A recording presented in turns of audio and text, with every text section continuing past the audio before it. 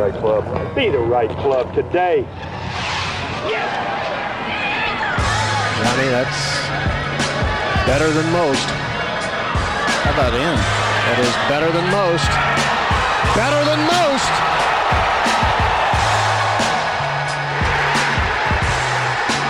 Expect anything different? Ladies and gentlemen, welcome back to the No Laying Up podcast. A thrilling week in professional golf, just buzzing from the excitement of the Honda Classic. Solly here. Neil Schuster is here. Good evening. Pie Man, thanks for the coffee. You got it. We needed it after that. Strength of field rating is off the charts for this podcast. DJ Pie is here. Hey, happy to be here. Late addition to the pod, Brandon Hagee style. We're coming in with so much flow. Let's play a quick little game. This may or may not be sponsor supported, so I'll skip the first part of the question because it would be nearly impossible to get wrong. But that first part is, what putter brand has ranked first in usage across all tours since 2000? Obviously, the answer to that is Odyssey. That's not the question. That's not the question I'm here to ask. Okay.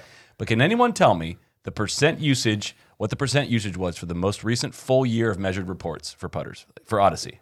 What's the percentage? Like how much, like market Yeah. tour share? Yeah. 65%. I was going to be in the 40% range. Neil may have seen the copy earlier, but 44.4%. I did not. I actually deleted it from the agenda here to make sure. I know. you I guys was didn't scanning cheat. the agenda. Correct answer, 44.4%. That's the percent of putters in play across the global tours that were Odyssey putters. What's been very visible on tour this year is the White Hot OG line, featuring the original White Hot insert in a variety of the classic head shapes that have been refined with modern touches. There's the number 1 blade, the 2-ball, the Rossi, the 7, and the cult favorite, which is the number 5. They're available classic steel shaft or Odyssey's Stroke Lab shaft, which is lighter, stiffer, and more stable this year, promoting better tempo and consistency in your stroke. Take a look at the Odyssey White Hot OG putters at odysseygolf.com. Do you guys have an OG White Hot? Oh, yeah. Yeah? As a junior? Which one? I don't remember the name of it. I could pick it out of a lineup. Number 4 for me. Yeah? Yeah, and Tron was number 2. He played the number 2 forever. You didn't have one? I don't know if that's a good advertisement, because didn't he average 40 putts around in high school? He's one of the notoriously worst putters in Georgia. Well, no, then he switched to the whatever the Scotty Futura was. It's a big satellite dish Yeah, one. that didn't go well at all. So I brought it home there. Question. It was for you really guys. expensive, though. Yeah. So he had that going for him. Question for you guys. For all golfers out there, can we all learn something from how Matt Jones hits a golf ball? I think that's absolutely How true. he hits it or how fast he hits it? That's what I'm saying. Yeah. How he stands up and just pulls the trigger so quickly. Because I'm back and forth on this, honestly, because he has It's such awesome. He has such incredible natural ability, obviously, as a professional. Would this be a horrible thing for amateurs, or would this be a great thing for everyone? Just stand up and hit it. I think it'd be an unbelievably great thing for amateurs. I think professionals are, that's a different game we're talking about. But I always go back to But they're good. You see what I'm getting at? Yeah, 100%. That's what I'm saying. I think that, but for amateurs, I think it just removes all the tension that builds up in your pre-shot routine, right? I remember, was that when we went down and did the putting thing with Brad Faxon that was going to be part of the U.S. Open doc, and he was talking a ton about, even in putting, making sure if you're going to do an athletic move, imagine, Don't stop from. Don't be at a dead stop. don't take off from a dead stop. No one stands, with 2 feet flat on the floor when they're going to try to dunk a basketball, right? You gotta try to be in flow. And he even said that with putting. And so I would extrapolate that out to the full swing for sure. I think that's when I'm swinging my best, probably, is when I'm doing the least over the ball and not looking like a statue ready for, okay, let's think about all these swing thoughts. Yeah. Hopefully they all fire on time. Like a pilot. Yeah. Going through my log. That's what I feel like. Check. It, as someone who loves fast play and fast players, it makes me uncomfortable watching him play golf. I know it's coming. I think I'm ready for it, but my mind being so programmed watching golf, I'm surprised every time he pulls the trigger. It's true. It's jarring. Oh my God. He's hit it now. Did he mean it? But he does takes a few seconds. He takes at least 2 practice swings behind the ball. But they're kind of those, you're so used to or so conditioned by other golfers taking those almost like pre-warm-up swings behind the ball, Yes. and then they take, they do their whole waggle thing, and he just doesn't have any of that. And it's and there's no even weight shift thing. It's just spread the, he takes his stance and then he's back. It's unreal. And it's fun to watch. It's awesome. It's almost like somebody hitting soft toss, batting practice, just like somebody just lobbing a little ball, just boom, boom, boom. And that's not the biggest takeaway from this week, the golf he played. Listen, is it exciting when somebody runs away and hides like that? Not really. It's not dramatic, but is it at the same time just like incredibly impressive to watch a total and complete round of golf under the most pressure you can possibly have, next to a guy who shot 79 in the final group, trying to close it out on shiny greens on a difficult golf course with trouble everywhere? Yes, extreme hat tip to that. Matt Jones is kind of an interesting case. I came into today almost assuming in my head, like, man, this guy's been around forever. He must just be super solid, never loses his card. Not really the case. He's just kind of been like a very journeyman by definition almost. I think he's essentially been on tour. He's played at least 17 events. Usually it's mostly between 23 and 30 since 2008. And only finished in the top 50 of the FedEx Cup like twice. I mean, he's always kind of right on that 126, 127, 95, just in and out of the PGA Tour and bouncing back and forth between tours. And it's just really, I don't know. It's really interesting if you're able to really get fired up about the margins and the guys who are just doing it every day and the guys who are putting in professional efforts. I don't know if that's everybody, but there's a small section of pro golf fans that really love to root for those guys. And by all accounts, a great guy, great family. It's cool to see him break through, 7 years after the first one. I saw the highlights from when he won the Vivint Houston Open. It's crazy, the 2014 Vivint Houston Open, which their logo looked so much like shells. I know. It's wild. It is wild. So I feel like I watch a lot of golf. We watch a lot of golf, more than the average, golfer out there. I don't know a thing until today about Matt Jones. Who? Yeah, and I don't back mean that. then, I don't back know. then people didn't want him. I don't mean that as an insult. Now he's hot. I almost pose a question to you guys of like, it's tough when Too many guys to keep track of. Yeah, That's the answer. That is right. Like, but it's not an is there indictment. any way that whether it's the tour, like how, I don't know. It's just tough because it's like it hurts. It probably hurts the tour a little bit when somebody that nobody has any idea who this guy is, and they're like, somebody get us the FedEx file on this guy quick, man. Like, what's can we? They finally towards the end, it's like, oh, he won the Aussie Open a couple times, and we got the pick with the shark. So I just would love to know a little bit more about him. I guess But you're right. There's just too many guys, so yeah.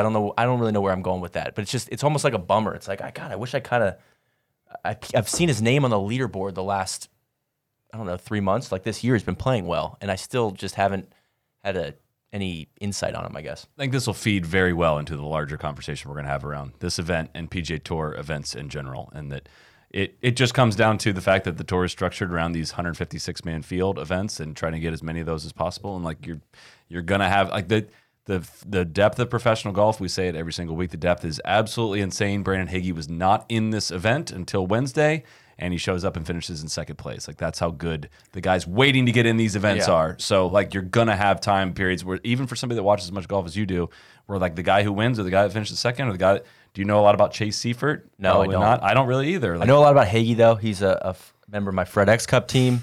I said to Deej, he kind of got in early on some wireless IPOs, posted a number early, and that stock just skyrocketed for him. Like you got in at 66. Oh my God, it's taken off since then. What a thrill for him, just all day hanging out at the course, watching himself climb the leaderboard. That's great stuff. And shout out, we might not get back to him, but always love the bounce back rounds, when he's playing great, and then 76 yesterday, and to come back and do it on a Sunday. That's always fun to see. 66, yeah, on Sunday. Both he and Aaron Wise were in the final group on Saturday, and just both kind of melted. Wise shot 75, he shot 76, and yeah, came back and made himself a boatload of money, and of course a lot of FedEx Cup points. Hagee got a half of Mackenzie Hughes this week. He did on the anniversary. 76-66 on the weekend for Brandon Hagee to not win second place. I think the stuff that's when you talk about kind of the no-name winners or no-name contenders and stuff, I mean, I think you just got to point out the somewhat very obvious fact that, two things can be true at the same time. One, these underdog stories are awesome for really, really, really hardcore fans, even though I would put us in that bucket and would agree that I don't know a whole hell of a lot about Matt Jones either. But I think it's really great for them and their families, and they obviously are hardworking for decades and decades and decades, and they have an avenue where it finally pays off. That's awesome. And on the flip side, man, this would be a hell of a lot easier if it was 64 guys to keep track of every week rather than 250. Well, maybe that's, and maybe I should be looking in the mirror for us. Like maybe Matt Jones or some other guy. Would love to hear him on the pod. Yeah, get work the 50 to 100 and do a little research on who we think would be the most interesting guys in that frame, because I think that is I love learning about a guy that doesn't get a lot of press and then watching them break through. I think that's what I was getting at earlier. It's like, man, I feel like this guy's interesting. Like we're talking about the way he hits the ball. Seems like he's been around a while. I bet he's got a great story. I just don't know anything about it. It's amazing still after years and years and years of doing this, how often we still come across people that are a total surprise in terms of whoa, I know Jason Bone was really entertaining. Like, how did I follow golf for this long and not know it? And I don't know if Matt Jones is one of those guys or not. Seems like a great bloke, if you will. Top bloke.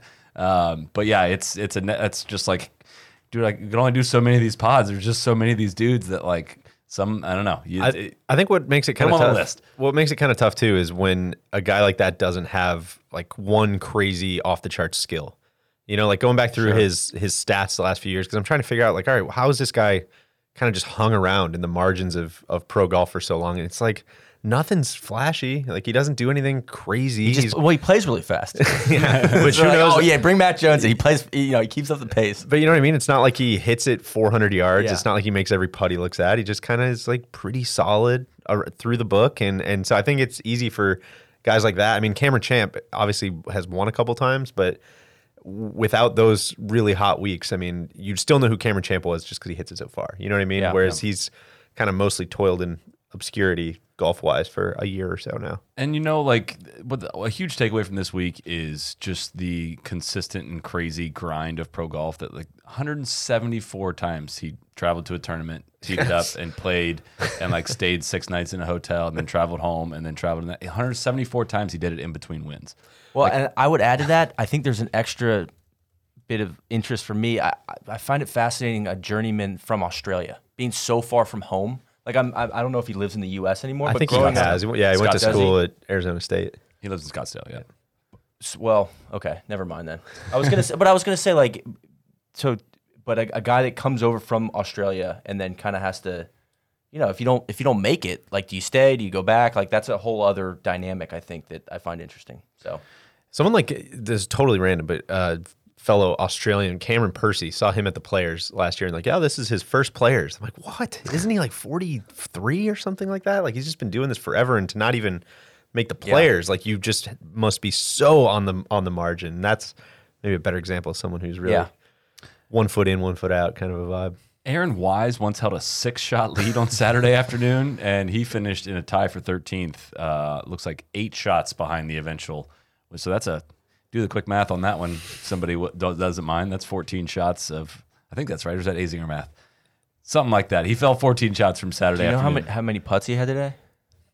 All of them. It was not that many. Honestly, his putting was actually very neutral for the day. It was a very bad 4-putt that he had. Yeah. 3 putts from inside of 4 feet on, I forget which hole that was. 10. On 10. That was tough to watch, and they were ready with the graphic that showed the issues he had with putting at TPC Scottsdale, where he had a 5-putt and 2 4-putts. That's not a bad putting week. That's some demons that are going on there. I said to Deej, it's he's a little bit of a Chuck Knobloch situation going on, which you hate to see. You hate to see, if he finds out that's becoming a narrative, right? That's a self-fulfilling. But he putted great this week, is what I think. They kind of hammered him a little on it. He was 20th in strokes gained putting this week. But I'm with you. Yeah, my point is almost the narrative is worse than what you're saying. He's the stats show that it's not even that bad. But once someone picks that up as a story, almost like the way Tron's been with Morikawa's putt. What's worse, the fact that everybody thinks you're a bad putter or being a bad putter? Yeah, I think you can be a bad putter and have really good putting weeks. To your point, Morikawa's overall putting stats are not great, but at concession he putted fantastic, and Wise had a good putting week.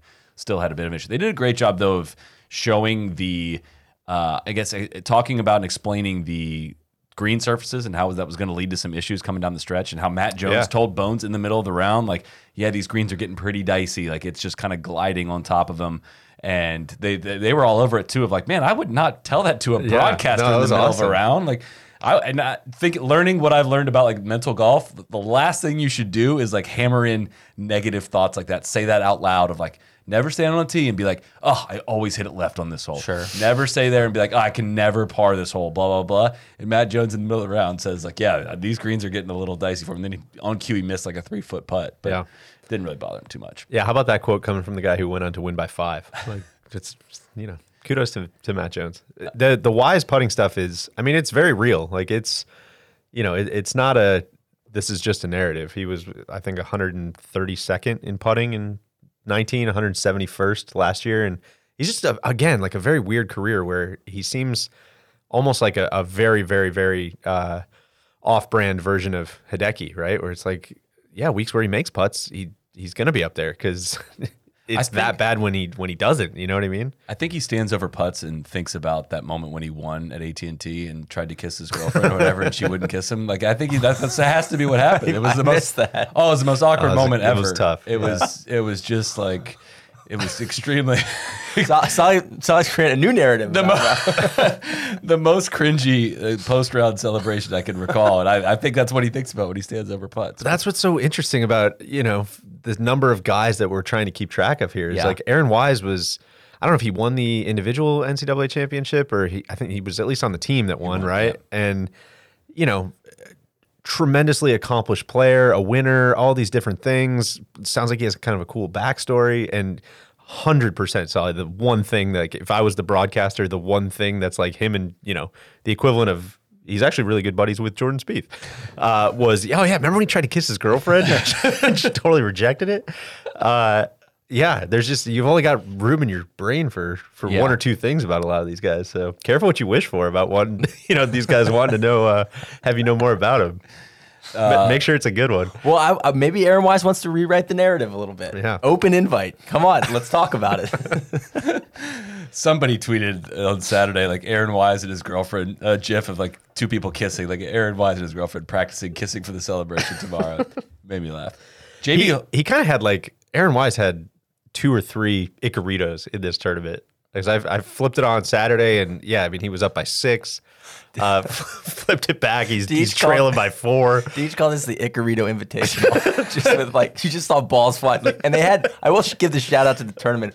Whoever balls in the water counter. They mic'd the up microphone. The water. So God, good. it was awesome. Just sound effects of balls getting splashing. It was awesome. They should just change it to a toilet. Like I turned on Golf Channel this morning, and first thing I see is Phil rope. I guess rope hook one. I don't know what hole he was on, but it was like into the reeds. It was like it was a Moses ball, but it still set like the sound of the splash was outrageous. I was like, is that real? There's no way that's real.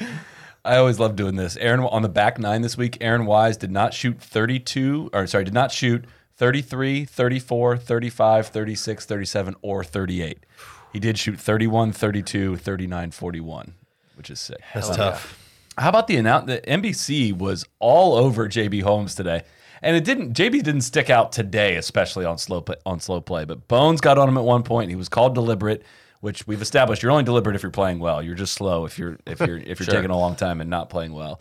Bones got on him for as long as they were waiting on the green for these guys to clear. I can't believe he hasn't pulled a club yet. And it seems like they almost went out of their way to get after him on the pace of play stuff, which makes me think that there's a lot of chatter out there amongst players. The reputation, precedes him. Yeah. Right. And what a juxtaposition playing with Matt Jones. Yeah. Somebody make a guess at JB Holmes' world ranking. He's been off. 186. He's been in the wilderness since Riv. Right? Don't look at my No, I'm not screen. looking. I would definitely say it's in the hundreds. 307. Holy shit. That's about 200 higher than I would have guessed. Yeah, well, it sounds like he's had some injuries. That's what they said. Yeah, which on I the- totally missed. Again, there's just so much to keep track of and so many players and stuff.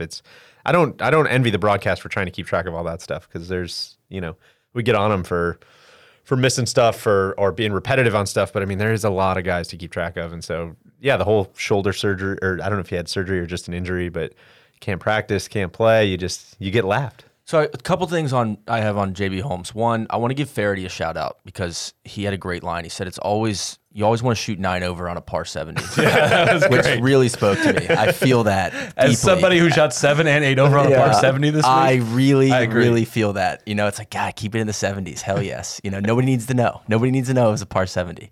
And then I struggle to watch JB Holmes, less the pace of play stuff, but his, like personally, like his swing and the way he hits the ball is like, it's almost like me looking in the mirror sometimes where you're like, man, I hope, like, God, I know that's probably what it doesn't look good. And I feel like that's how I kind of hit the ball, like the swipey, yeah. And it's like, but then also like credit to him, like he, when he's playing well, like that's a very controlled golf ball. He's like, he doesn't care how it looks. It's a heavy golf ball when he's playing well. When he's playing well, it's like he knows exactly, he's playing this ugly cut that is really consistent. So I kind of go back and forth on that. It's not I'm like, oh God, that's probably what I look like hitting the ball. And it makes me mad. How about this? No top 10s in 2 years. How about for this? him. He finished T46, which pays out $19,000. Oh, He gosh. started the day in second, which Brandon Hagee got $763,000. Sheesh. That's a lot of money dumped in those. That is. Many 16 holes of retention ponds that they have there at PGA National. You remember when you used to have the bit on Twitter about JB Holmes trying to find a rental house with an above ground pool Oh, each I week? forgot about that. That's one of the all-time great stuff, man. That was back in the day when those things were appropriate to say. Camilo Villegas. That was part of what drew me to, I want to go work for those guys, man. Some people said Solly's lost his fastball. I don't buy No, it. I'm just not throwing it. Yeah. The Not joke. even racing. I think he was the highest man on the leaderboard that has an above ground pool. I think that was the Well, I joke. think it was maybe when he got vaporized at the British Open. He said there's just no way you could find a rental house in the UK with an above ground pool. What do you think it wears on him though? If the slow play stuff, or he just doesn't care? He doesn't appear to care. That's what Yeah. makes people upset about it. That's Yeah. why I think it continues on is, we can beat it to death but like he shows no remorse. Like that's why giving Kevin Na a shout out about like he was known as the slowest player on tour. Yeah. And like, does anybody talk about that anymore? Right. And he has addressed it and like owned it and like felt a duty to his other fellow pros to pick up the pace, and to have somebody not do it, I think is what frustrates a lot of people. So Camilo Villegas needed a T3 or better to maintain his status coming off of medical. Finished one shot out of T3. I don't know if a 6-way tie for T3 would have done it, though. So he may have been 2 shots out, but that was tough to see. I know a lot of people were rooting for him, myself as well. But I know I keep, we're just kind of talking to ourselves here, but would love a Camilo pod similar to the Mayhan pod that you just aired, because obviously, I mean, he's been through horrible, horrible family stuff, but also has to have a super unique, interesting perspective on golf after the last 10 years, 5 years, 15 years even, just coming up as like a total rock star. And I don't know, you hear a lot of really good stuff with him, as far as rookies and him kind of taking him out for practice rounds, and he just seems like a very solid guy. So that's a bummer to see him miss by one. one of my big takeaways from the Mayhan pod was, we do this with every really, really good player that falls off at some point. The question is, what happened to so-and-so? And like the more I researched that before that and listening to him, the more ridiculous thing is, how is this guy doing it for this many years? Like it is not normal to have 8 straight years of prolonged success. Like the stuff that Kevin Na, Charles Howell, Pat Perez have done about being good and being on the PGA Tour every single year is absurd. And like the fact that, Mayhan's game has fallen off from being like world class is not, it's not as surprising as like the dudes that keep it going for a really, really long time. Or even, I mean, to make it, very recency bias, but even like Matt Jones, where it's like, dude, when you're kind of half in, half out, like just the idea of he's 40 years old too, right? Just grinding and grinding and grinding and not knowing if it's going to come back or if it's going to ever be at that level again. I mean, that's the stuff that does make it very, very cool on afternoons like this. Does that outweigh, making it into a product that is easier to follow and has more superstars and all that stuff? I don't really know, but it's interesting. Well, the Villegas story kind of reminds me of Chris Kirk earlier this year. Yeah. And also like just a shout out to Chris Kirk, like what he's done, like gets his, cements his status, and then he's just been on a tear. right? Like he's been all over every leaderboard in every tournament he's played in. So that's awesome to see. Lit a lot of money on fire on the back nine this That week. hurt. We needed a top We needed 10. that one. We needed a top 10. Don't worry, boys. Shout out to him. Keegan let me down. Very important question for you guys. How are your brackets? Don't care. Absolutely don't care. The tournament. I do care though that the tournament is in full swing, and the action has most definitely not disappointed. Although, as we're recording this, my Mountaineers are down by 6 to Syracuse. So Don't care. Don't care. Truly don't care. But I do love Huggy Bear. So the DraftKings Sportsbook, America's top-rated sportsbook app, is putting customers in the center of the action. Bet $1 on any tournament game, and if your team wins, you win $100. It's that simple. You can turn $1 into $100. That's 100 to 1 odds. Pick any college basketball team that's still in the hunt for your shot at winning $100. All it takes is that $1 bet and that team to win their next game. No better way to put your college basketball knowledge to the test and to put your money where your mouth is than with the DraftKings Sportsbook. And if college basketball is not for you, DraftKings Sportsbook has 100 to 1 odds on select fighters for this weekend's UFC 260. DraftKings is safe, secure, and reliable, so you can deposit and withdraw your funds at your own convenience. So download the top-rated DraftKings Sportsbook app now. Use promo code NLU when you sign up to turn $1 into $100 if the college basketball team of your choosing pulls off the win. That's code NLU to turn $1 into $100 for a limited time only at the DraftKings Sportsbook. Here we Must go. be 21 or older. New Jersey, Indiana, or Pennsylvania only. New customers only. Restrictions apply. See DraftKings.com/sportsbook for details. Gambling problem? Call 1-800-GAMBLER or in Indiana 1-800-9-WITH-IT.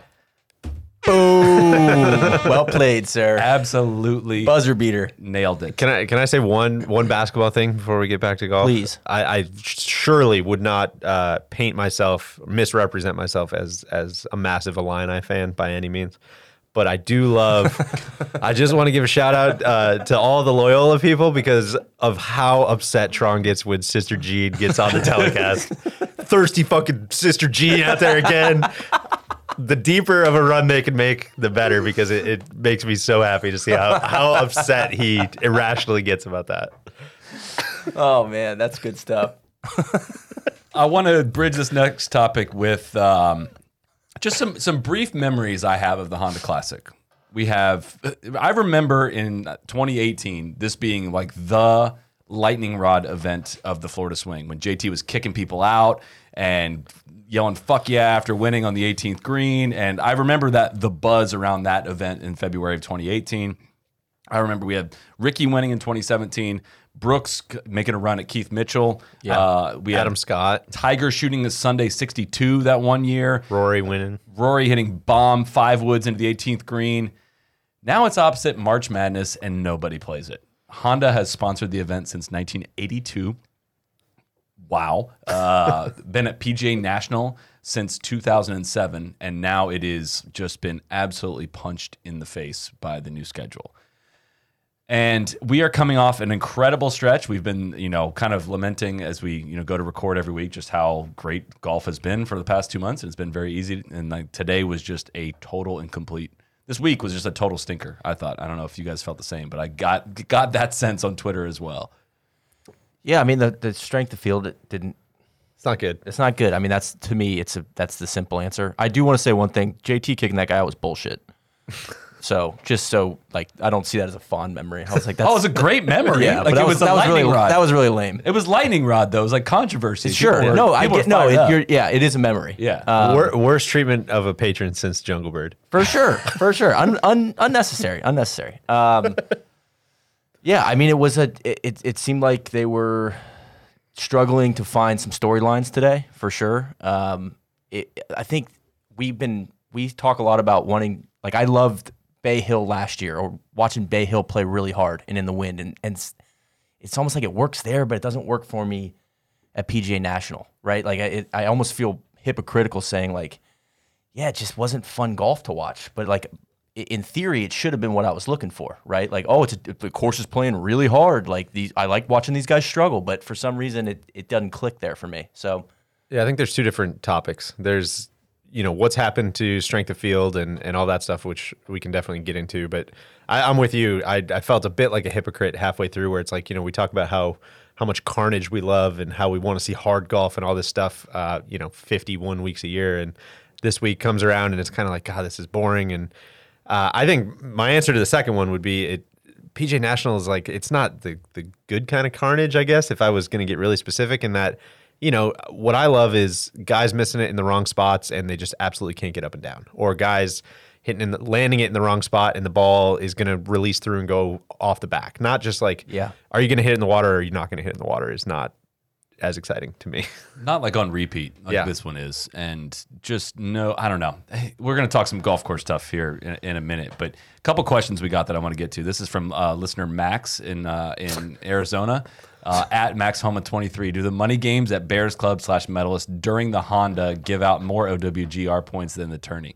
First of all, I want to give a shout out to both of those places. Always can stop by and get a game. Always get a game. True players clubs. Really, greens really are probably strong faster membership. there. For sure. Probably faster there than the Honda Classic. You should see the member guests at those places. Unbelievable.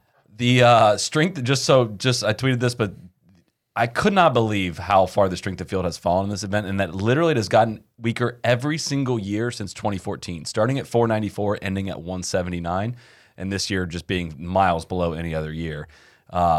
Those numbers we can break down what those numbers actually mean, but it's no secret. There's like no top 10 players there. Daniel Berger was the top 10 player in the field. Apparently he showed up to hit balls like on Wednesday this week at the Bears Club and was like, nah, I don't have it, and withdrew from the tournament. So that the real Jupe life is living in Jupiter and not playing the event that's in your hometown. Like that is, which it's it kind of support local business. It kind of starts to see, starts to feel like it's very uncool to play there. Well, come on, nobody goes to that place anymore. Yeah. What are you doing? I fault no one for playing. Totally. Like, well, so explain why. Well, I mean, it's you're among this crazy stretch of really great events, which have been really fun to watch, but somebody pays the price for this. So we have the WGC, we start really with the Genesis Invitational at Riviera. The next week goes WGC Workday Championship at the Concession, brought to you by Workday. And Grupo Salinas. Arnold Palmer Invitational, which is an elevated event. Players Championship, biggest event, flagship event of the PGA Tour. Honda Classic is between the Players and next week's WGC Match Play. So why the hell would you, if you're playing, why would you play this event? And then another event, and then the Masters also, Yes. right? Yeah. So it's like there's a bunch of different schools on the guys who have to play the week before a major, the guys who don't want to play the week before a major. There's all kinds of stuff. I mean, I'm with you. It's a zero-sum game, I think, on as far as scheduling goes. And this is where I, certainly wouldn't tell the PGA Tour like what's best, because who knows? Like I don't know if it's better for them to have a bunch of really, really, really top-heavy, great, high ratings events, and then almost feel like you're kind of punting during March Madness. Like maybe that's a better strategy. I don't really know, but as far as for title sponsors and all that stuff, I mean, we've talked about this on the pod before, but Jay Monahan has to just be playing whack-a-mole on a lot of this stuff. It's what we always joke about, where it's like, oh, the fall events, you guys aren't happy. All right, we'll do Can I get a question in from this? Is from MW Tweets. Does the tour have a prestige inflation problem? For various reasons, it has doled out prestige, ultimately resulting in 3 WGCs, 3 elevated events, 4 playoff events, the Players, plus various exclusive limited field events in addition to majors. But I guess that's where I'm, as a fan, like, what would I prefer that they make those events that have all gotten really fucking awesome, like Riviera and Bay Hill and all these, like, do I prefer they make those worse to make the Honda Classic a little bit better? Like, no, probably not, right? Like, it kind of almost feels like those top-heavy events have gotten much, much better, right? And I just, someone's going to have to pay the price. And that's where I feel like AT&T is kind of in this boat with both the Byron Nelson and Pebble. Those events have kind of been notoriously weak the past few years. And it's just, I don't know how you keep kind of, I guess that's kind of the whole job, right? It's just like churn of sponsors and keep plugging holes and backfilling people. But it just, I don't know, it's really interesting stuff. Barbara, no one's playing our event. Joe Fickett had a great read his question, because I think he summed it up for me. I was thinking the exact same thing earlier today. Once Honda and AT&T decided they're done being treated like stepchildren, despite being 2 of the tour's longest running sponsors, will Workday be sponsoring 10 plus events? I think Honda and AT&T are the first 2 that jump to my mind, and they're almost 2 businesses that they sponsor so much stuff outside of golf. I mean, they just, they have huge marketing budgets, huge teams. It's almost like they, it's not I don't want to say it's not a priority for them, but it's almost like the tour is able to be like, okay, let's just see how long like these guys won't notice, right? Like where, they're distracted with March Madness or whatever else they're sponsoring. But those two companies to me, and those two, like, and AT&T has two events, and both of them seem to get the shaft every time, right? Like the Byron Nelson is just kind of in the wind, right? What's going on with that? And then Pebble has become just not it has fallen down a tier, even though it's one of the top 5-10 golf courses in the world. So, I think that you got to wonder what those conversations are like with the both AT&T and Honda. They keep putting up the money, which is crazy. But I would like to know if they get a discount on this in any way. I don't think they do. I think it costs them between 10 and 12 million to sponsor this event, and the purse is only 7 million for this one, and it's it's 9.3 for Bay Hill, and it's 9.3 for Genesis, and the players is 15, and that's different. The WGCs are $10.5 million purses, so it's like half the purse of the players, less than that really, but. Still, it's not like a cheaper sponsorship for them, so I don't know how they keep tricking companies into doing this. I would say this too. I look at Honda, even the logo to me, everything feels a little tired with this tournament, right? Like the logo feels like it's been this logo since the 80s, right? And the course looks like it could use a refresh. I mean, they had Jack on for probably 15 minutes too long today. Controlled a truly awful God, score. about Gerald Ford? I didn't know where he was going with that. DJ and I are both kind of flummoxed there. Listen, hand up for anyone who hasn't, wandered into a story they realized they probably shouldn't have started. But So, I do that every week on this podcast. Yeah. But even they were like, Jack, why does this course play so hard? His answer was, I don't know. The wind. I guess the conditions. I mean, we've made a lot of changes, and it was kind of like in his head, you could see, he's like, I don't know what they are. And they were back in 2001, and then we've done like little stuff since then. But like even the rock retaining walls around like 17 green, it doesn't look very good. It reminds me of, when golf was expanding too much in the 80s and 90s, and there's too many development courses. That's what this place is, like the flagship version of that for me. Can we do this now? Like I think a huge effect it can have on a viewer's experience watching golf is like wondering whether or not you want to play that golf course, right? I've never, ever, ever desired to play PGA National. And I want to throw this out there. Like, what are your top golf courses on the PGA Tour that are top regular stops on the PGA Tour that you have like no desire to play the golf course? What's your power rankings? I don't know if we can go around the room and pick them off one by one. Because honestly, I think PGA National is number one for me. There's not a shot out there that I'm like. It'd be on my list as well. And I have Firestone. Has always been on that list for me. There's something about, I don't know, the long switchback par fours when they had the, NEC, the WGC there, it was always just like, it just never appealed to me. That course has never, from the air, it just always looked very like long, rough, boring golf. I was thinking I would agree with you on TV. I think Firestone's a little cooler in person. I agree with in person. When I went, there's more land movement. But that's kind of the question, isn't it? Yeah. Right? Like that, we're talking about it from a viewer's perspective. Sure. So like Firestone's always just made me like glaze over a little bit. And I honestly feel that way a little bit with Torrey Pines because I'm like, man, every time I see that course, I'm like, those holes aren't even on the ocean. Like, it's almost like it's close, but it's not there for me. The other one, Eastlake. Yeah. Eastlake is which is weird. I'm from Atlanta. Like I've been out there, I don't know, twice. I've never played there, but I've been to the tournament, and it's never done it for me. It's always just been like, man, that place just doesn't. It looks a little hollow. Like it's only a corporate membership. It's never really felt like a golf course that I wanted to go play.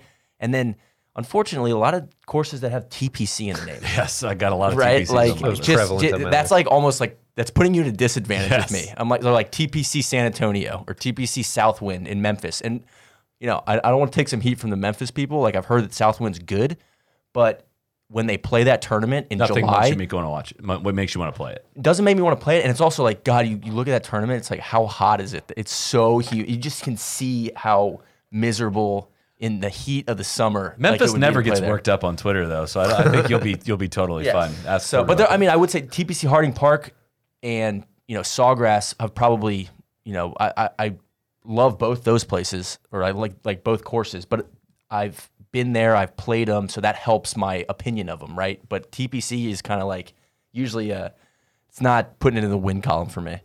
What's on your list, Deej? Listen, this is all relative, of course. I don't want to be Von Snootington. I would never step foot on any of these places. But when you really start thinking about the idea of shelling out the kind of money that they're talking about for some of these places, I think that's where I would say, surely there's somewhere else to go play. Right? That's a good way to You know what I frame mean? it. I think, I didn't It's think like, about do, that do way. I want to go, if I was a resident of Torrey Pines and I could go, or of San Diego and I could go play Torrey Pines for $50 and, would I be triggered that the architecture wasn't up to snuff, or would I just enjoy paying $50 to go look at the Pacific Ocean all day?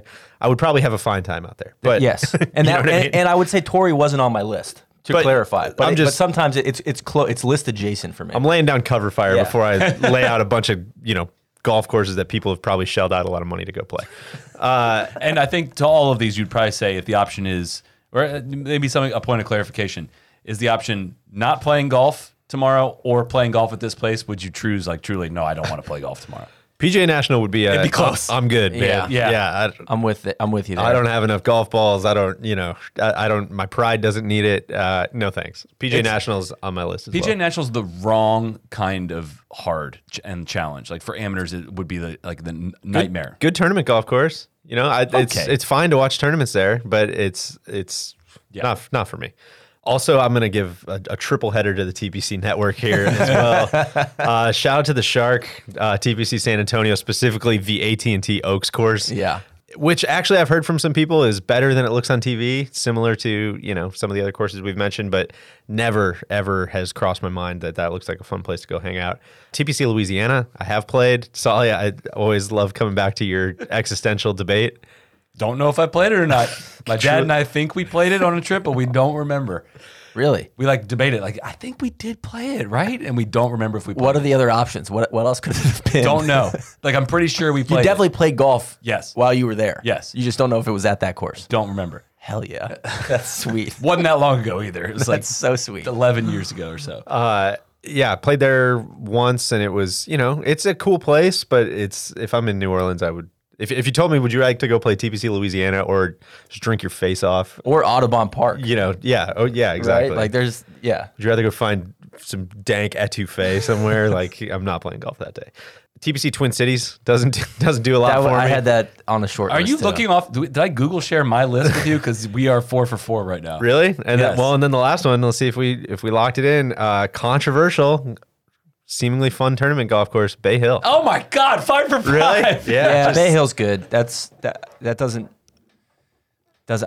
make me want to go play golf. Yeah, it's just I'm sure it's in immaculate condition, Yeah. and I'm sure the greens are excellent and the fairways are awesome. But yeah, it just feels like I would be hacking out of the rough all day and shooting 115 and just not having a whole heck of a lot of fun. To the people that say this is an echo chamber on this podcast, screw you. That is evidence right there that this is not. Yeah, I don't even need to go through my list. Did you write literally down in that order? Did you write down courses you'd most like to play? I did. And this was a tough one to do because, it was like, I would probably try to pursue a course that I haven't played rather than a repeat. But honestly, if I was power ranking the 5 courses that are regular tour stops that I could go play tomorrow if I could, that's what I went with. And I don't even know if I love my list, but I would love to play all 5 of these courses.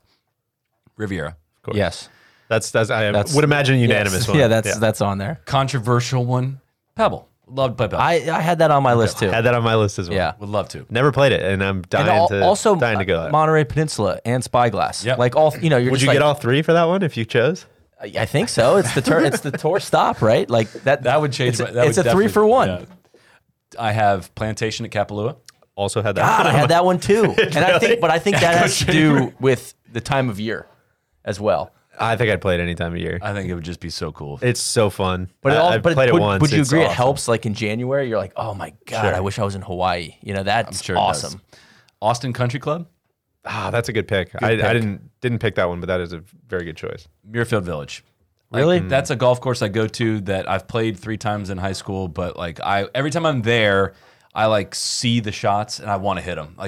It has a little bit of characteristics of a lot of things we don't like about courses, and but it's the fairways look pretty wide and it's so pure. I would love to hit off that turf, and I crave playing golf. I had the stopwatch out for over under what you were going to say turf or turf conditions. Every time I go there, I'm there for an hour, and I'm okay, I got to go play golf somewhere. It makes me want to play golf every time. So My Uncle Jim is a member out there. He's been sending me some updates on the redesign. So I'll keep everyone abreast. Cool. We're monitoring here the will- situa- No, I say that they'll be because first to know. I'm really, I'm looking forward to seeing what the course looks like this year. What, any courses I missed on your guys' list? Well, I had 3 for 5 on my list that you named, but I would add Sawgrass. Sawgrass is fun to play. I mean, it's awesome. It only gets better as the players gets better. 16, 17, 18 is, as much as we like to dump on the commercials and the over marketing of the tournament. I mean, it's really fucking fun to go play 16, 17, 18. That's one though that to your price point. So earlier, I think this would be. like, do you think it's worth the money? Would I go play it I have the chance every day to go pay my own money to go play the golf course, and I have never done it. So so no. But if I had never played it, would I go pay to do it one time? I think I probably would. Okay. Probably not 2 times, but one time, Sure. yes. I'm a big believer in. And I wasn't trying to get you there. Sorry to Thank cut you. you off. Almost every golf course that is like a well-renowned golf course is worth the one-time cost to play it. Yeah. I've paid $550 to play Pebble, and I don't regret it at all because I want to play that in my life. That was the way to do it. Right. So, if you want to play Sawgrass, do I think Sawgrass is worth $500? No. But do you want to play Sawgrass in your life? You got to pay $500 to do it. And also, it's completely full all day, every day. So apparently, it is worth that. apparently. Last one I had was a total random one, but I just love being in Hawaii. I would say Wailea would be a very relaxing place to go play golf. I feel like. I have 2. I had a couple of bonus ones. A lot of ways I go with this one. One though that you guys didn't have is Heritage.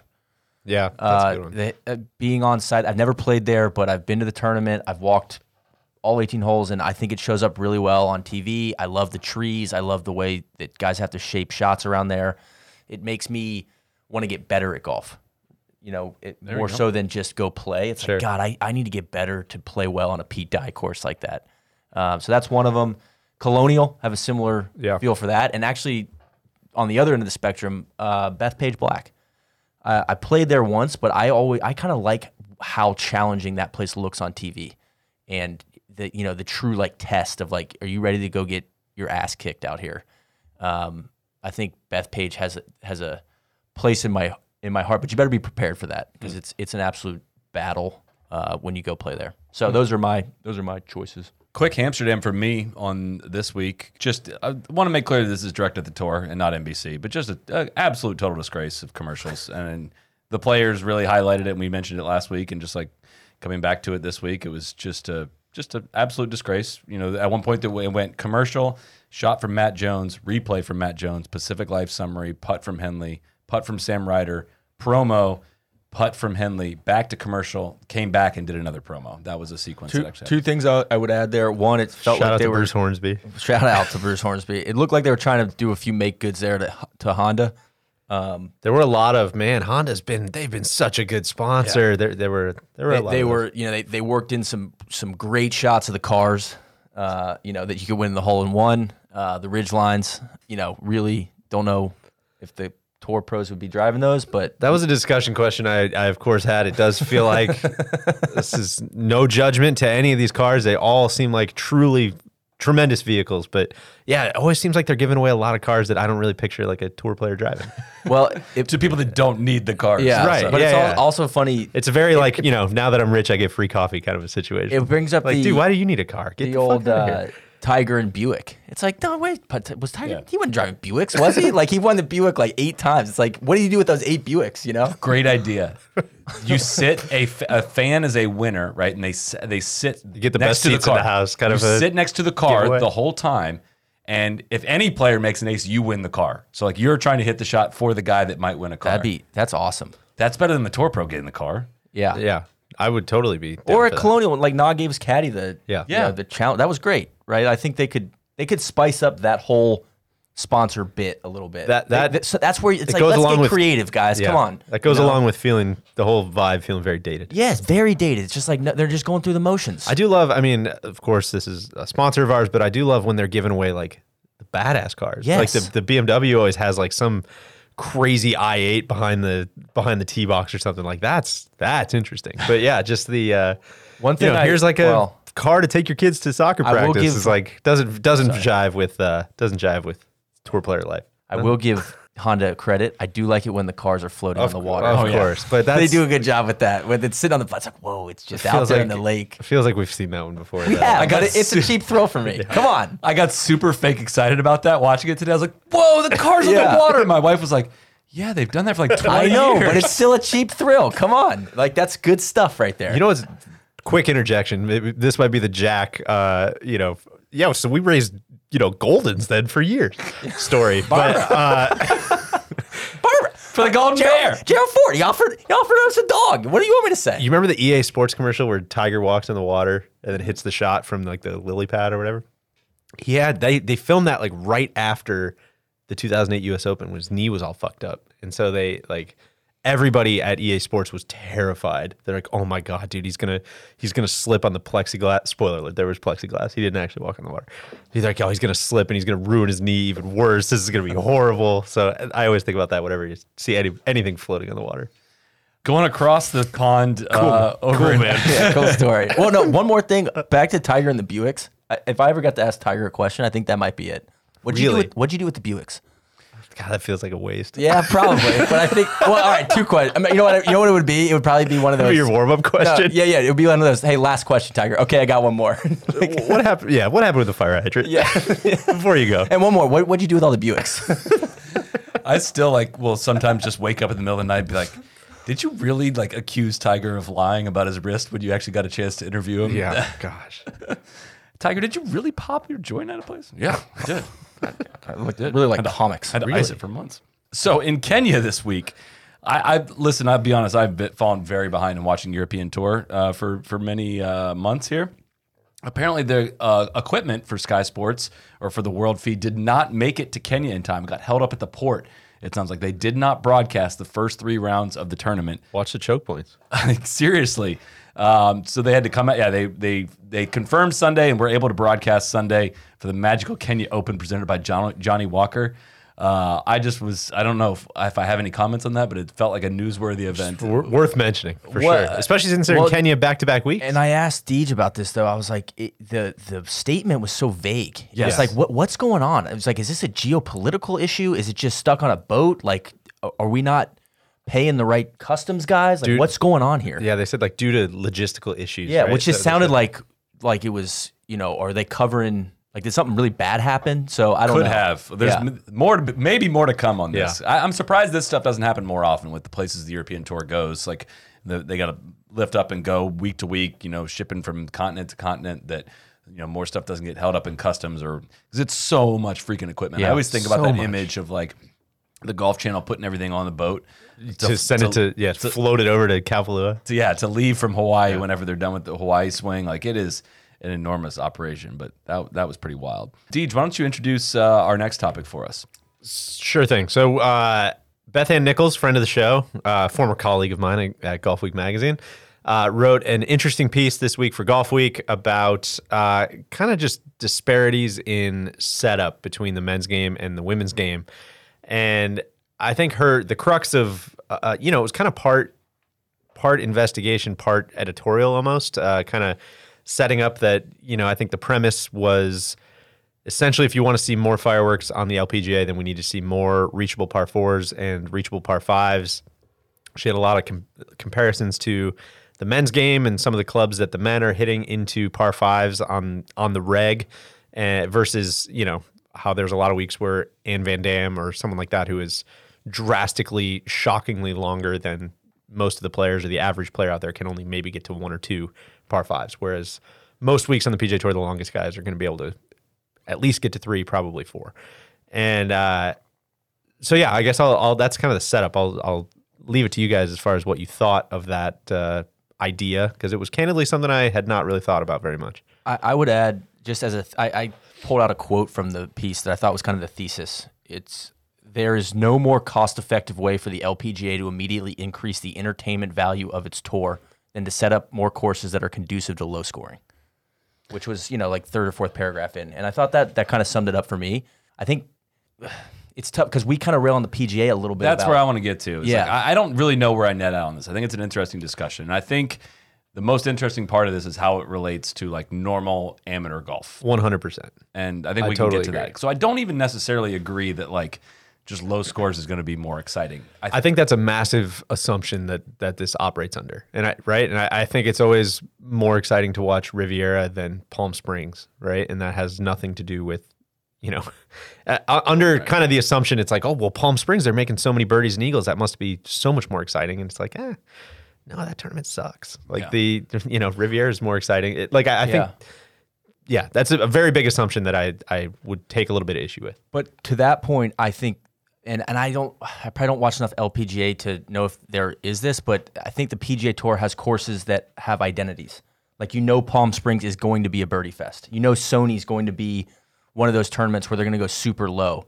And then there's other courses where that that's not the case. Like, maybe the LPGA needs to carve out some of those identities, or maybe maybe there needs to be more variety in the score in relation to par a little bit. I think variety is another big word that I took away from this, which is I don't think there's any arguing her premise, or a lot of the people quoted in here's premise, that there needs to be more reachable par fours. And there does need to be more reachable par fives, right? Like that, I think, is a no-brainer. And to your point, Neil, I wrote down the same quote as far as it doesn't cost any money to do this, to make it a little bit more interesting. But candidly, do I watch a ton of LPGA golf? No, I don't.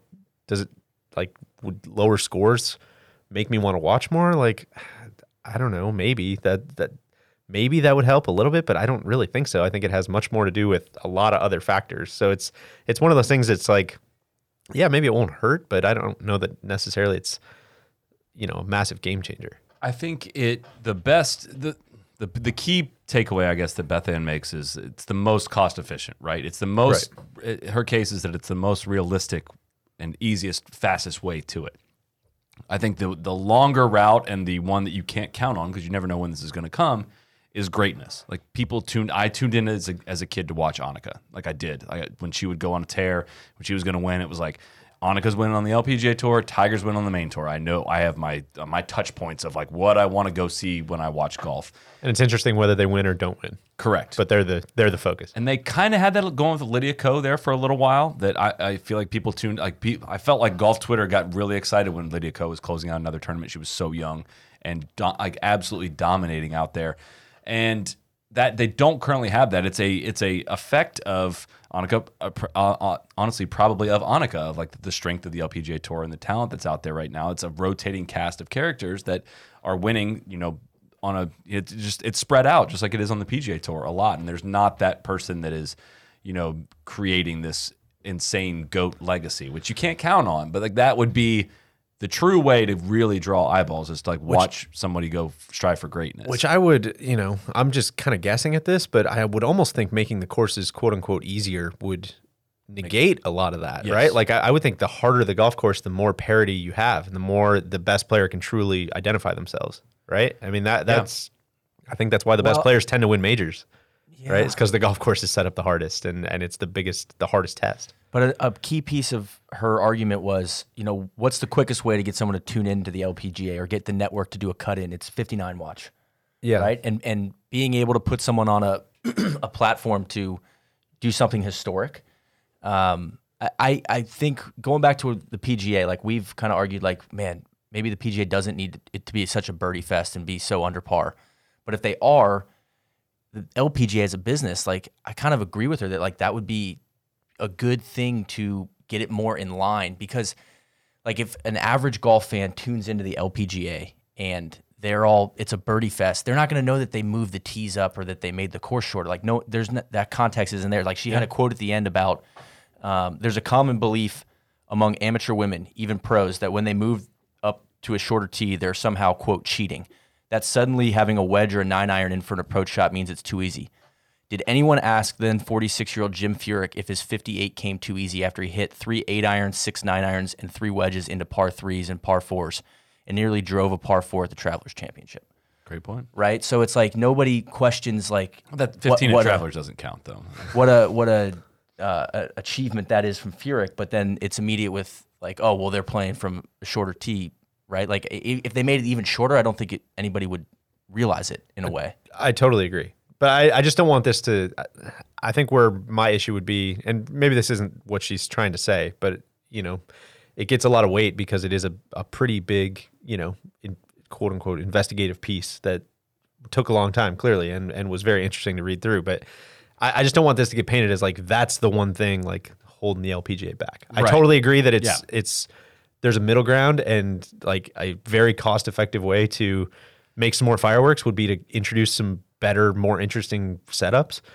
But you can't like take your eye off the ball as far like that doesn't mean people. I don't think that doesn't mean people are just gonna it's not gonna open the floodgates to I agree with that. casual viewers. I think there's a ton of other things that are much less cost effective that would take a Yeah. lot more investment to do. So I think it's a fallacy is maybe not the right word, but like low crazy scores on the LPGA Tour isn't going to necessarily bring viewers. Okay, there's that avenue, but also like her point of like 6,400-yard golf course on the LPGA Yeah. Tour, what that's equal to on the men's tour, Right. was kind of jarring. well, Of what like, she said in there was a 7,300-yard setup for the men plays the same as a 6,000-yard setup for the women, which I will say, like we've all played with LPGA players. Like I am a pretty average male golfer, I would say, distance wise, and I hit it about exactly the same as a lot of those LPGA players. Right? I think maybe the iron's a little farther, the wood's maybe a little shorter than some of the longer players, but I mean it's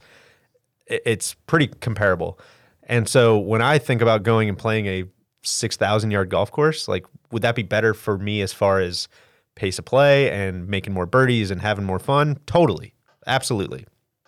Does that necessarily, do I always walk away as like, man, that was a really proper test of golf? No, because I'm hitting driver wedge into the vast majority of the par fours, right? And so that really drove it home for me is like, whoa, if that driver wedge kind of feel is what a 7,300-yard golf course feels like on the PGA Tour, like that's fucked up. Yeah. That's my takeaway from this story is like, whoa, like the whole thing, everybody was joking with Shipnuck about 9,000-yard golf courses and all that stuff a couple years ago. It's like, no, like if that's the case, like, yeah, we probably should be at like 8,000 with how far the ball is going for these guys in order for it to be a quote unquote test, which you can debate if that's important or not. But that was my biggest takeaway from the piece was, maybe it's shouldn't play like that in the men's game.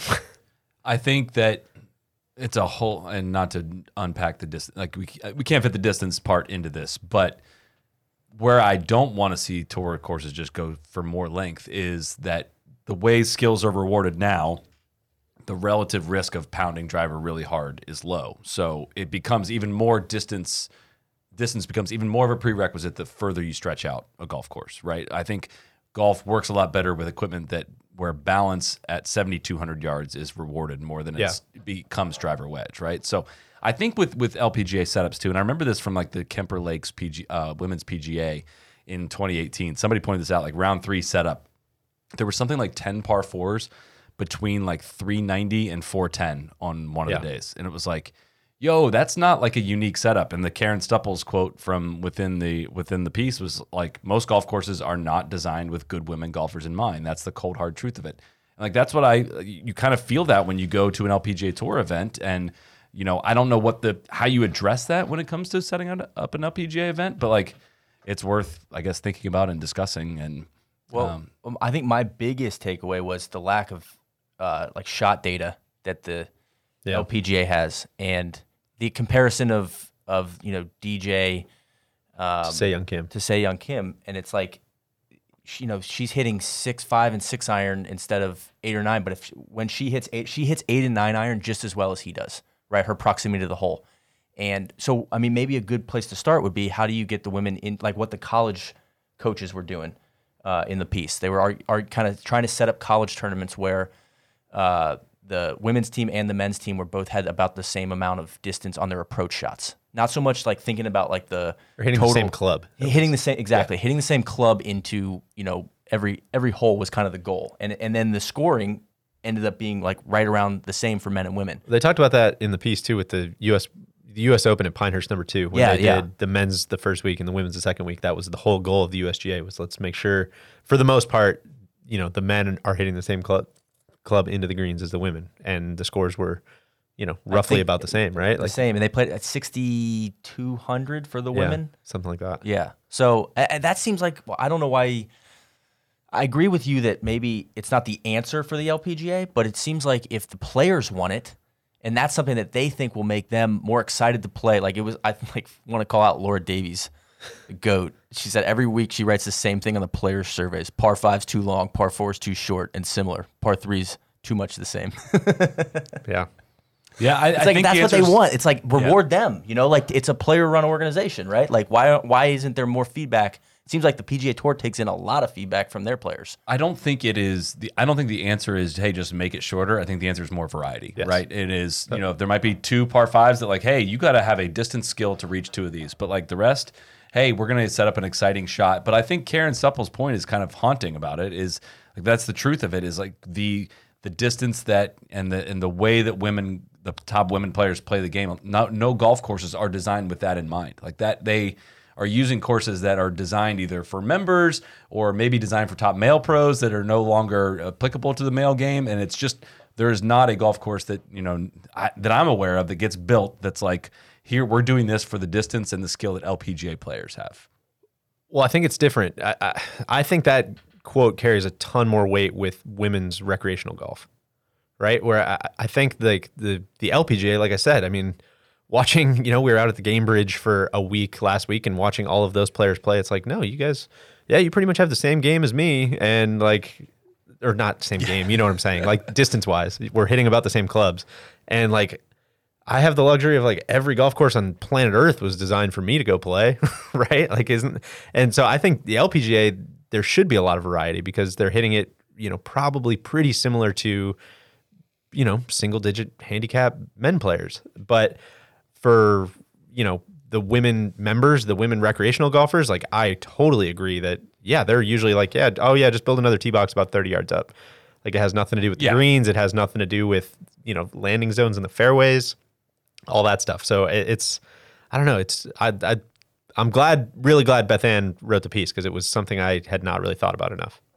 Last thing I'd add there is, and you told me this coming back from Game Bridge, is how important the Aon Risk Reward Challenge is on the LPGA. I think that's awesome. It was crazy watching a lot of the caddies. I mean, they know, like, we joke about it all the time, but like the tour players don't know what the hell they don't know what hole it's on. They don't know what hole care. it is. I'm sure it's posted all over the locker room and it's all over the telecast, but like the players have absolutely no idea. They're trying to win the tournament. For the women, there's an equal $1 million prize on the line for the season winner, and it was like one of the first things we heard when we showed up, like, all right, 15, the par 5, that's the Aon hole, so they're probably going to move it up one day, so make sure you hit an extra tee ball from that spot, yada, yada, yada. It was, they were locked into it. That's great stuff. It's one of the few things that is equal pay in men's and women's golf. So let's talk a little Olympics. I'm not sure this conversation is going to be much different than it was probably in 2016, but Dustin Johnson has announced he's skipping the Olympics. Webb Simpson's made some comments about it, not sure if he wants to travel across the world at that point in the season. Will other players follow, you think, DJ skipping the Olympics? And should pro golfers feel any obligation to play in the Olympics? This is not going to be a fresh conversation, but I think it's time we have it again. What do you think?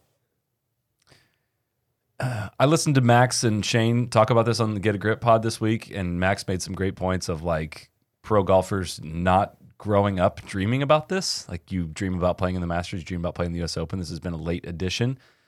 I think that they screwed up the format of this thing so bad that it's really hard to ask pro golfers to be like, hey, you have all of these other events that have all of this prestige, pay all this money. You do this week after week after week after week. Can you put a pause on that for now? Go travel across the world, play for no money, play for your country, play for the honor of playing the Olympics, but it's going to be a smaller tournament than the biggest ones you play in. And, you're representing your country, but you're just on your own. You're playing an individual event. It's not a team event.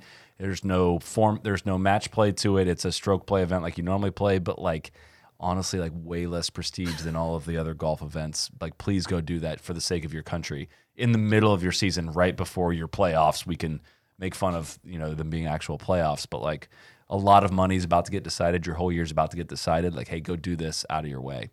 It's a tough case, I think. You think it should be a team event? Oh my God, yeah. I do too. Okay. They totally blew it. It could have been a 2-man match play event. They could have done so many formats. They could have done alt shot, 4-man alt shot. They could have done. They could have made this so interesting. They could have done multiple events and make this way more interesting. But apparently, it was like devil's advocate on that. I think a lot of it was the Olympics is supposed to be the absolute pinnacle. Let's identify the best athlete in this given sport. And so I think a lot of it was looking at how do they identify the best athlete every week. It's 72-hole stroke play. Yeah. So if we're going to identify the best athlete, that's what we need to do. So anyways, I totally agree. It would be way more That's fun exactly to what watch, happened, but yeah. that's why it is the way it is. Yeah, and that's why they were going to struggle to get some of the top players because like they get asked this question almost every week. Like, it's not like a lot of the other sports in the Olympics. It's, I know there's world championships for skiing and, gymnastics and all that stuff and track and field and all that stuff, but like they have a pinnacle and the pinnacle's always been the Olympics.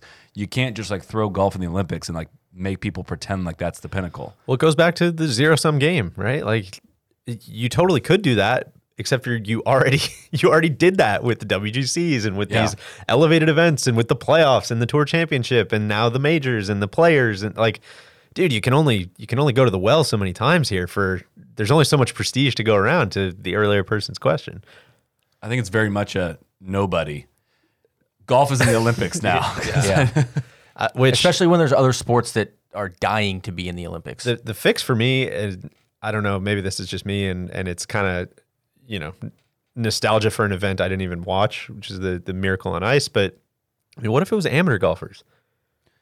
I was thinking about that too. Right? What if that'd you be almost pretty cool? you almost made it like a really souped up world version of the USAM, right? Where it's like I would get so far behind whatever American amateur was playing in the golf tournament.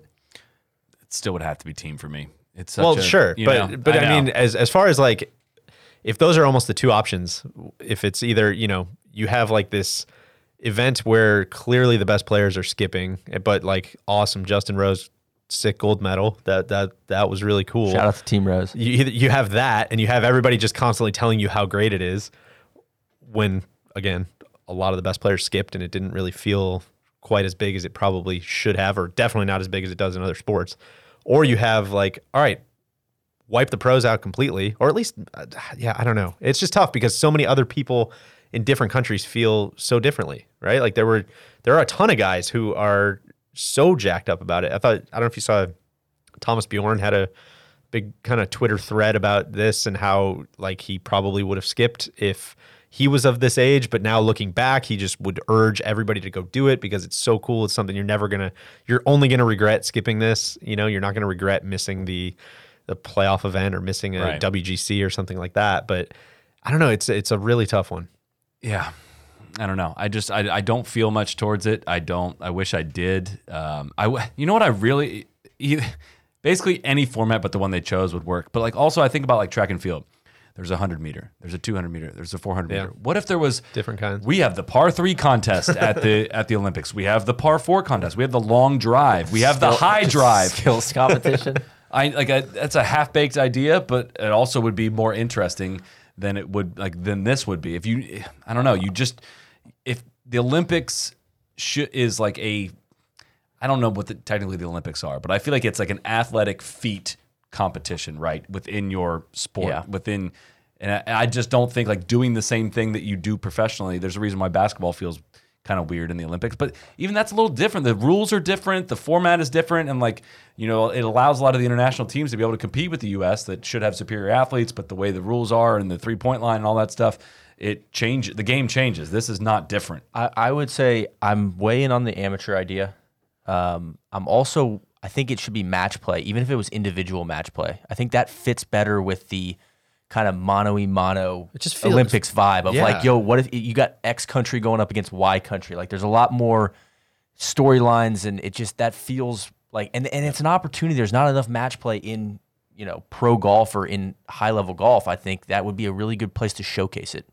Which on that note, which everybody would say like the match play is bad for TV, and I think I'm again speaking on my ass here, but it seems like the Olympics is mostly for TV, sure, at this point, and so I don't know, man. I would say if you had, I get why they didn't do match play, because if you have the best players in the world skipping, and you end up with, I'm not even gonna pick two guys, but you end up with two very middle of the pack guys playing 18-hole match play for a gold medal, like that's probably not a great look. So I don't know. Sure. The amateurs would be sweet. And I also want to, we're talking a lot about this, but I think the women's competition will be cool. I think Yeah. that you're not going to see any of this on the women's side, right? I think the women who qualify are going to be completely stoked to go do it and all in and excited to be there. So I think that's worth commending as well. I want to answer your question. Would I criticize Dustin Johnson for not going? I wouldn't say I'd criticize him. I wish he wanted to go, for one. But he doesn't, and I have no problem with that. And he should, if he doesn't want to go, he should give up. He should say that now, and then they can. There's enough good, U.S. golfers. He's not going to put the country in a bad spot. Right. It is a bummer. It's a bummer. It would be I cool. feel like I would be hyped to go. Maybe I'd feel differently if it was, millions of dollars and this and that. But DJ probably feels like this is a big year for him. He's number one in the world. He's trying to, strike while the iron's hot on his career. So, but you're asking a guy to do that once every 4 years, which is where it gets a little bit like. You know what the it's big tough. bummer is? That he went and played Saudi Arabia and won't go to Japan. Totally. So there is you can roll your Yeah. eyes at I don't want to go across an ocean in the middle of my season, but they went and did it for a paycheck for that. So that's disheartening. But at the same time, Again, devil's advocate, that's different than. it is. It's a different time of the season. It and is. It's well before the majors. But it still sucks. But it does suck, and it's very, very worth pointing out. So right now with DJ out, it would be JT, Morikawa, Bryson, and Xander, with Reed nipping on Xander's heels. Bryson at the Olympics would be a content factory. Yes. He's going to enter more. He's going to go enter some more events. God, while can he's you there. imagine him in the weight room with the power lifters? It's possible picking up that- some tips. He could nuke our entire squad just by talking everybody's ear off about different ways they could do things better. Is he going The to survive? night before their competitions. Did you ever think about doing it this way? I was reading some stuff last He's night. talking to the marathon guys Yeah, about their exactly. hydration strategy. Exactly. You should really try some Orgain. I think you need to pack on a little bit of weight. Is he going to survive WADA? That would be the question. That for a future episode. That's interesting. That's really interesting. Speaking of match play, Eamon Lynch over at Golf Week. A lot of shout outs to Golf Week this week. Good. They're doing great stuff. Eamon took a torch to the match play format, which obviously stinks. The pool play is nobody was asking for this. Except sponsors and TV. But Again, I think those folks have gotten their way for a long time in golf, and the fan. We're the voice of the fan. That's what we're doing here. Not Dr. J asks, "What's the best format for the match play?" It's clearly not 64. I actually don't know what he means, but it's clearly not 64. But what is the best format for the match play? Maybe it means it's not because of the 64 pool players. because of the pool play, which kind of makes it difficult to. I would say it's definitely not the pool play because the first 3 days of the tournament have lost their luster. Not completely, but I loved, hand up, I did not read Eamon's piece yet, so maybe this is what he was, I don't know, was he just suggesting going back to the old format? and then That's what I was going to say, is the old Wednesday used to be one of my favorite days in golf. Yeah. I'm sure I'm fairly outnumbered in that as far as, this I don't think so. Well, it feels like another one of those things. It's like hardcore golf fans fucking loved that day, right? And I don't know if maybe this is just crunching the numbers on, there just wasn't enough people watching in the middle of the day on a Wednesday, because that's a big ask of people. But I loved that day, and I wish they would bring it back too. But clearly they thought that this was, some way to make TV happier. And it just feels like a lot of these decisions they get designed by committee, right? And then they just end up being kind of soulless, blah. Like, yeah, we're checking the boxes. Why do you not like this? It's like, because it's fucking soulless. I got a question for you guys. What's the defining series, would you say, entertainment piece of television in the month of March, in the last specifically 10 years or so? No, I'm not going that's how March you're getting Madness. it. Oh. Like entertainment TV series, like HBO, Netflix, all that. What's the defining show of the last 10 years? Would you say, drama wise? I don't know. You haven't watched it. I don't know where I've you're been going. trying I to beg assume you're going with Game of Thrones. I am. but okay. You know why people really ride for Game of Thrones is I'm sorry, I'm going to spoil part of it. One of the main characters gets his fucking head cut off in the first season. The guy you think the whole series is about. I was going to say to make themselves sound smart. But. And you feel things when that happens. You feel the pain of that March Madness. That is an obvious comparison. What's the best weekend of March Madness? The beginning. The first part where first two Ohio rounds. State gets axed. My Mountaineers, quick update. We lost tonight. It's not great. Oh, hate that for Huggy Bear. That, but that makes you feel that pain, that finality of it. Because there's something on the line. Exactly. Yeah. But when you do 3 rounds of pool play and then you get to the Sweet 16, I don't feel anything. If whoever loses in the Sweet 16, I'm like, okay, well, you won a bunch of matches already. And then I don't know. Well, it just turns it for like so many other things in golf, and I understand why this is the way it is, but it just turns it from like a competition to like a cash distribution mechanism. Yes. A reward. You know, and that's exactly what it is. It's like, oh, we don't want these guys going home because like that'd be a waste of their time. They flew all the way here. These guys that we need to reward. Yeah, how do we just give them the most money possible? Let's try to get them through this first couple rounds so that they, they're happy. Yeah, that's fair. I think it's totally neutered it. I have not been able to watch it the last couple of years. It's not interesting. I don't know. I remember watching I know that he kind of goes on to cite the Mahan and Dubuisson years as like down years, but I remember those being exciting as hell. That golf course sucked ass, but Jason Day and Dubuisson in that match. That was awesome. I was there for that match, and I was running the PJ Tour Twitter account, and left my phone on one of the greens. Harrowing day. It was very, very scary. Just left it like wide open, PJ Tour Twitter account, just up for grabs. I'm borrowing other people's cell phones to log in because I was supposed to be like live tweeting. It was a complete nightmare. I was probably making fun of like, why haven't they tweeted about this? What the hell's going on there? No, but seeing those shots in person, that was one of the coolest live golf moments I've ever seen. And again, it comes down to like what I think 99% of this podcast is about is like, I get why it is the way it is, but like it sucks. Like, not a fan. I'm allowed to say that. So, it's match play week, so here we go. Well, to his question on what is the best format, I mean, it's really hard. I mean, I know that they've obviously been looking to tweak this and try new things, but to the earlier point on, maybe if Wednesday's not easy enough, I mean, maybe it gets cut down to a 16-player match play, and it's all kind of self-contained Friday through Sunday or something to make that first win or go home day a little bit more watchable for people. I don't know, something like that. I'm trying to think of another format. Cut off their heads. No, I agree, but I'm saying if you cut off their heads on Wednesday morning, I get why that would be a tough thing. People have jobs. We're not the only people that watch golf. Right. But again, I think it's more of like, well, the guys traveled all the way here, like that you want to be done in one day. It's also one tournament. They do it once a year. Dude, I agree, but we're not paying. Good, why do you love this format? Yeah, exactly. I know, but to your point, like this used to be like my favorite event. Yeah. And it's definitely not anymore, which is a bummer. Golf course is sweet. Yeah. Austin is great, obviously, just in general. I hope we see some party boats out there. That's always a great scene down there. I want to see some people just getting jolly on the lake. Or is it the river or lake? It's a river. River, yeah. You could have this TPC, Sawgrass, if you wanted it. You could. Right there. Connect the waterways. Build the canals.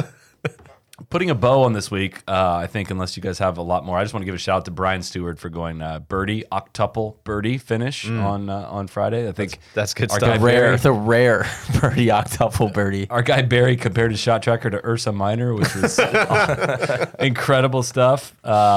Question from 13 Fetch: have you watched all of season 3 of Drive to Survive yet? Only episode 4 right now. I've only watched the first one. Guys, I fell off. I had a tough time following last season, so I'm in that perfect position where I know all the characters and I kind of have a much better understanding of F1 now, but all of it's a surprise to me because I don't, I'm not watching the drama that I watched unfold last season. So it's so good. It's such a good show. They do a really good job. So I was, after watching seasons 1 and 2, I was a little afraid to get into Formula One to watch a race because I assumed I was like, all right, I like this little hyped version of it, but am I going to like watching a race?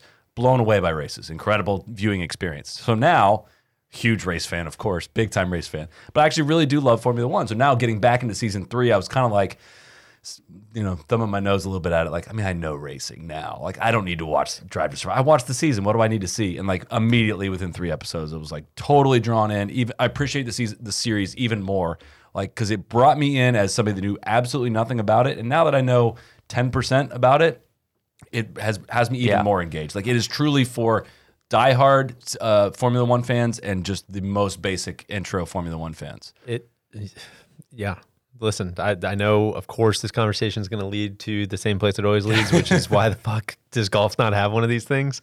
And it is just context begets context, right? Where it's the more context you have going into a race, the more you enjoy the race. The more you enjoy the race, the more you enjoy seeing more behind the scenes stuff about the race, and it just snowballs into making you a bigger and bigger fan of a sport that I hadn't ever thought about a year prior. So And more content to come. A little playing through here. Doing a little trap draw F1 draft and preview next week. And also, if I may, we hinted at being at the Game Bridge a bunch. I think that's going to be the closest we can possibly come with a 2.5 man crew for the week at doing our own kind of Drive to Survive. We did a week in the life with Madeline Sagstrom. We followed her all the way from really Monday to Sunday, and just everything that goes into the week. Hopefully, a little bit of context, some behind the scenes stuff. So look forward to that. Which very quick, I had this in my kind of notes, but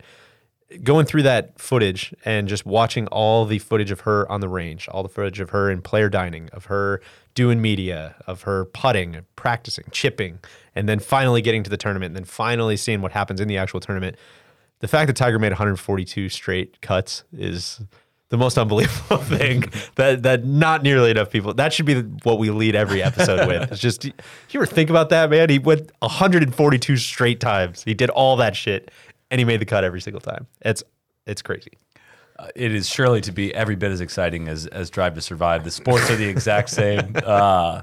I do watch it, of course, through the lens of golf and wondering if it could be 10% as good as racing, because obviously racing is just way more exciting than golf is. They're on complete opposite ends of the spectrum. But I do think there's obviously storylines there that could be followed and tracked and uncovered. 100%, dude. Just hearing her talk on the range about, hey, I'm really worried about a left miss on Tuesday. And yeah, spoiler alert, there's a couple left misses in play, throughout the tournament. And it's just that's minuscule example, but just hearing these guys say hearing them say anything outside of a press room is extremely captivating. Mm-hmm. And it can be seemingly very boring, nitty-gritty golf stuff, but I promise it's really interesting, and people will find it, interesting, to use that word again. At Shipman Carter asks, which team is the Finau/Westwood of March Madness? This is just a cold question. It's obviously Gonzaga, right? Yes. Close so many times. Incredible teams. Hell yeah. Never won the title, even though Finau's won one and Westwood's won two on the PGA Tour and many others in the European Tour, blah, blah, just get people off us. It's obviously Gonzaga. I think that's the easy answer. That's a good answer. It's I would say, I'd also say a Bob Huggins coach team. Hey, Cincinnati, blow. West Virginia. He's always got the talent. He's always highly rated. I was also thinking, back to Formula One, Alex Albon is Finau. So much for Red Bull. So much talent. At least so much, right now, because he keeps getting, Lewis Hamilton just keeps blowing by him in the first few episodes. Keeps running into him. Yeah, but he can't close. I'd say they're on different ends of the talent spectrum, I think. But listen, I see where you're going there. Deej, why don't you tell us about the ESPN? You kind of tipped us off on the ESPN Masters documentary. Which I watched that today. It was just splendid. So I forget. I know you had it written down, the name of the production company that made it. I want to say Bluefoot. That's I think that's right. So the Masters. Kudos to them for having the foresight to do a little mini documentary, 30-minute piece on ESPN about. I believe it's called The One in November, and just kind of a time capsule. It's a little. Almost kind of arty, very restrained. That's the word I was going to use. Very subdued, much like the Masters itself, I guess. And just a very cool look at, some of the changes that went into November. Some of the, it's just I walked away from it feeling like it was just a very good, just a time capsule, right? And if you want to be a cynic, which we very often are, I'm not about this, but we very often are. I think the cynical version would say, of course, it's very hand jobby of Augusta National. It's very controlled. It's very state media. It's very making them look as good as possible and highlighting their charitable initiatives and a lot of those things.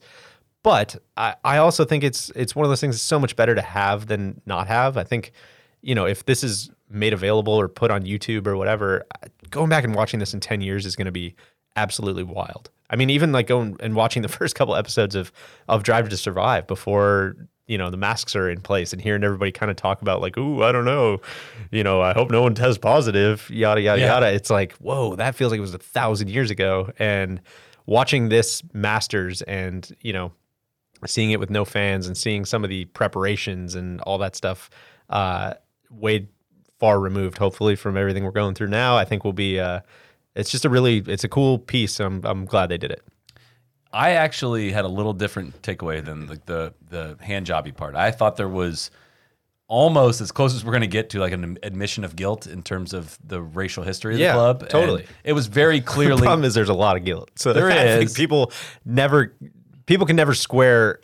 Go ahead. I want to talk more about this too. Yeah, Go. it was very clearly a promotional efforts for, or I guess promotional piece for their efforts in equality. That what they're doing for Payne University. Sorry, I don't.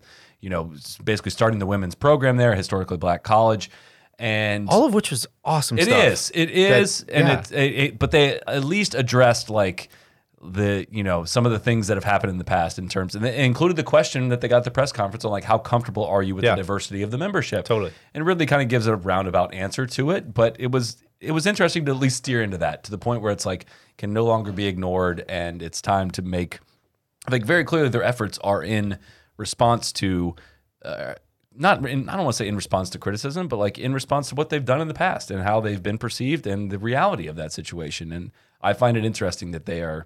I'm not surprised that they are congratulating themselves on this, but interesting in the transparency of like, yeah, there's been some things that have not been as we'd like to be known as for the time going forward. Yeah, and it's really interesting in that I feel like your spidey sense always goes off whenever Augusta is saying anything great about themselves because you instantly flash to a million horrifying stories that you've heard or the Billy Payne lecture or any of that stuff. And I think where I've kind of got to, and this year was a big part of it, is like, dude, what do you want these like current people, what else do you want these current people to do? The current kind of leadership of the club, right? And they're clearly taking really big steps in righting some of these wrongs. I don't think if you went around the clubhouse, I'm not sure that you'd find anybody who says like, no, I don't know what you're talking about. We've totally nailed it over the history of this place. And have they been quick to address some of those things? No, absolutely not. It's taken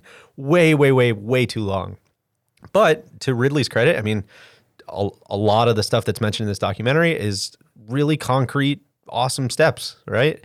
The ANWA, the women's tournament, is a really concrete, awesome step towards making all of these things, hopefully correcting some of the wrongs that their predecessors were responsible for. So I agree. I had the same takeaway that it was like, yes, this is a lot of Augusta National, here's what we're doing. But it also was like, well, what you're doing is pretty cool stuff. So good for you. It was just a cool peek behind the curtains too of like, I don't know, for a long time growing up as a kid, I imagined that basically it was a team of secret agents that put on this tournament of like CIA agents in the trees and stuff. And it was just like, no, this dude's like training like the help staff for the locker room for the week, like these kids that come in and basically help out. And it's like very normal people that are doing these jobs and trimming the flowers and cutting the edges of the cups. And it was, I don't know, and Scott Van Pelt's so good in it. Like he just like delivers lines. He's just a total pro. And it was very much, it made me remember the 2020 Masters more fondly than I do actually watching the event. Yeah, that's well said. One of the things I really, really loved, I think it was Steve Ethan, the communications guy for Augusta, that said it in the doc was, everybody raves about what a great job the Masters does and, oh, the fan experience is so good and yada, yada, yada. He crystallized that in a really great way where he said, I don't know if this is word for word, but he said, imagine if you had 51 weeks to plan your job for the year and you only had to execute your job for 1 week a year. It's like, that's why we're allowed to be. Yeah. Like, I would hope we'd be pretty good at that. And I was like, wow, I've never really thought about it that way. Any final shouts as we go to wrap this? I want to give a shout to John Wood, a fascinating little tidbit on the broadcast this afternoon. It was kind of a sleepy part of the broadcast, but when he was talking about Sam Ryder switching to a crosshand putting grip today after 3 rounds of the tournament and coming into the final round and switching from conventional putting grip to a crosshand grip, that's honeymoon phase. That's he needed a spark. That's wild. Reminds me of a friend of the program, Big Play Ray, tried to go stack and tilt for 9 holes of an 18 hole round. Didn't go well, but that had to give a quick shout out to that. Don't hear that very much on the broadcast. I would give a shout out to young hitter Lauren Coughlin. Check it out. It's Coughlin. Coughlin? Yeah. Oh, Sorry, Lauren. No, she didn't correct me for like a year and a half. Lauren Until they Coughlin. finally, like, I met her dad, and he's like, "Hey, I'm Mr. Coughlin." I'm like, Okay. Is it Coughlin? Are you sure? I've been saying Coughlin this whole time to your face. You caddied for her. I know. Unbelievable. Well, T6 in her first event this year, Symetra Tour. I believe it was at Arizona. Longbow. That sounds right. Yeah, which I actually played a long time ago. Fun course. Anyway, hope she keeps the momentum rolling. That's good stuff. So Great to see. I want to give a shout out to Neil for saving me from the pouch this week from our DraftKings picks. I had my first 0 for 5 this week, and Neil also had an 0 for 5 and has lower on the points rating, so he is in the pouch of misery again for our DraftKings picks this week. So thank you for your service for that. I'm Williams right now, just struggling. I'm at the back of the grid every You're week. gonna get a point. You're gonna get a point sometime. So Well, these other teams, they've just got such better models. You guys got a lot more money than me. You know, we've got the Data Golf Premium You guys have so many more subscriptions. nuggets than me. I don't know what to do. one of your racers is going to get a point racing for another team, like George Russell did with Mercedes. You need to hire some of these oligarchs kids. I do. I need to find. Try to get you on the right, No, the I right might have to do page. some back channeling, find some picks, or I might have to go with full Costanza this week. I don't know. We What is gotta- it? Just pick the opposites? Yeah, I'm gonna like make picks and then just like cool total flip them, like flip them, like everything. Like try to find the opposite of whatever I'm picking. See if that helps. Is your only win for the season when you spread it out over the I've winning had, margin? I've Okay. had 2 other wins. The Mike and drill where he picked. The Mike and drill worked well when I arbitraged the It will be a playoff. It will be a one stroke. stroke. It will be a two stroke. That was pretty solid. All right. Well, thank you for distracting me from the WV loss tonight, and so I didn't have to watch that. And thank you, everyone, for your time and for listening. Cheers. Cheers. Be the right club. Be the right club today. Johnny, that's better than most. How about in? That is better than most. Better than most.